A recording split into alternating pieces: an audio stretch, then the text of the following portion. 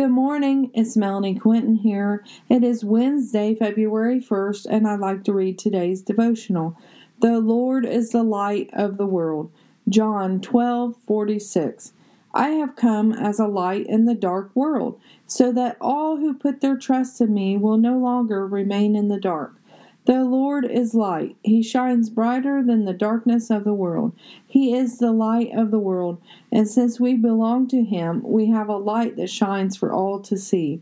Have you been shining your light of love and truth, or have you been casting a black cloud of gloom? We need to be careful in what we say and do.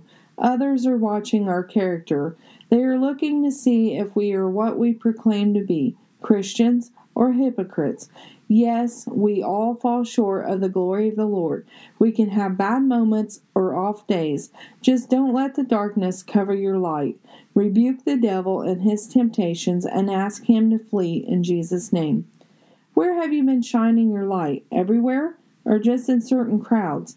Do not shine your light in select crowds to get praise from people, for if you do, that is your reward. However, if you treat all people the same as Jesus did, the Lord will reward you, good and faithful servant.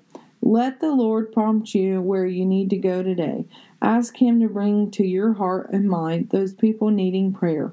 Allow the Holy Spirit to flood your hearts and your souls.